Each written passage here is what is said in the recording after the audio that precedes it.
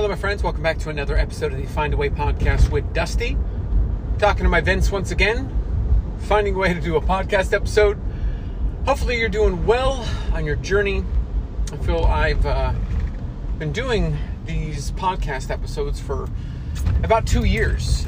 So the length and longevity of this this podcast and the episodes that we've done. If you've been listening from the very beginning when I started, I do wonder where are you in your journey? How is your journey going? If you've made progress, if you've hit bumps in the road, if you have not hit bumps in the road, call me because I want to know how. Because bumps in the road are a part of the journey, and we just have to acclimate, adjust, and find a way. Hey, Find a Way podcast with Dusty. There it is. That's it right there. So,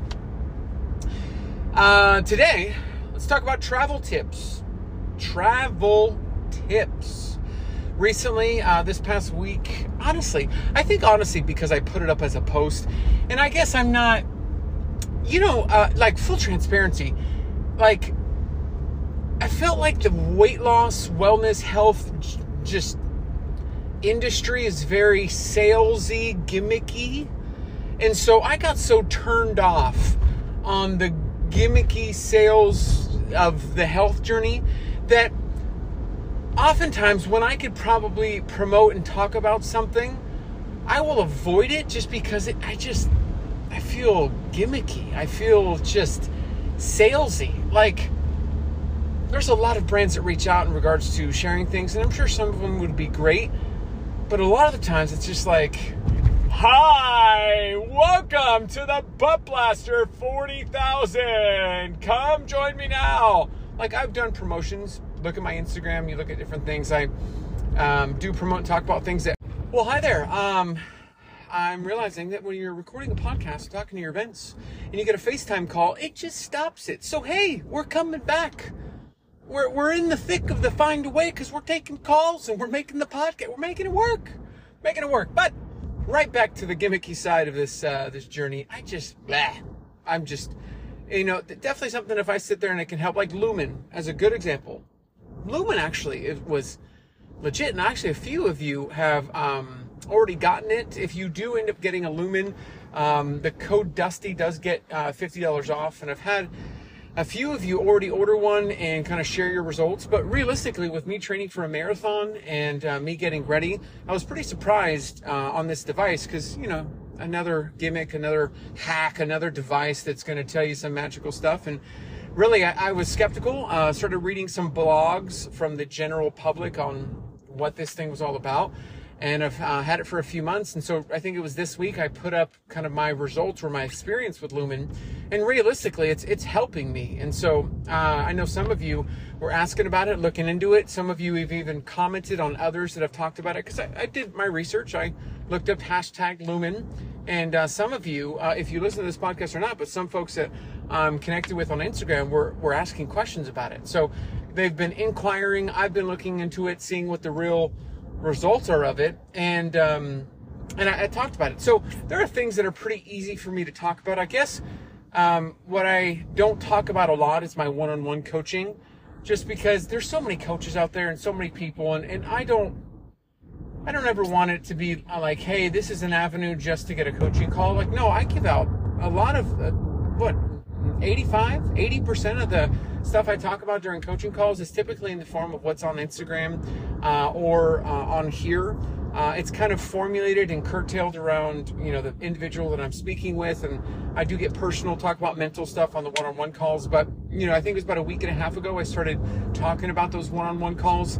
And there was just a skyrocket of individuals booking calls. And man, it just, the funnest, coolest, best thing.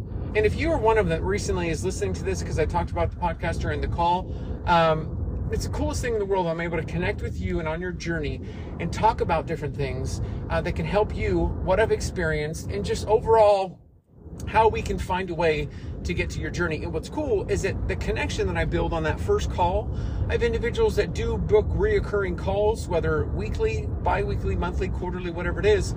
I get to see the progress. There's an individual, and he'll probably know who he is, but I've been with him right after he had the surgery, and just he's absolutely killing it.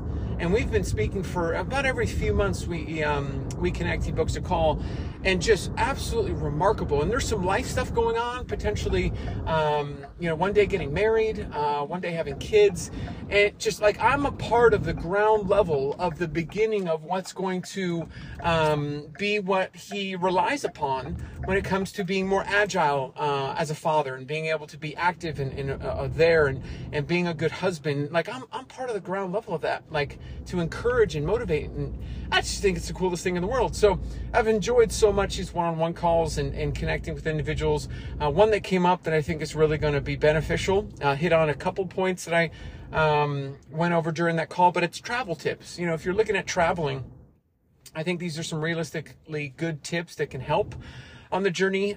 You've got to be able to focus on two things. And these are things that I've talked about as far as priority, but really, positioning yourself and planning for yourself to be successful in this arena. And that comes down to protein and fiber, which I've talked about before. You've got to have, especially when you're traveling, your go-to protein snacks.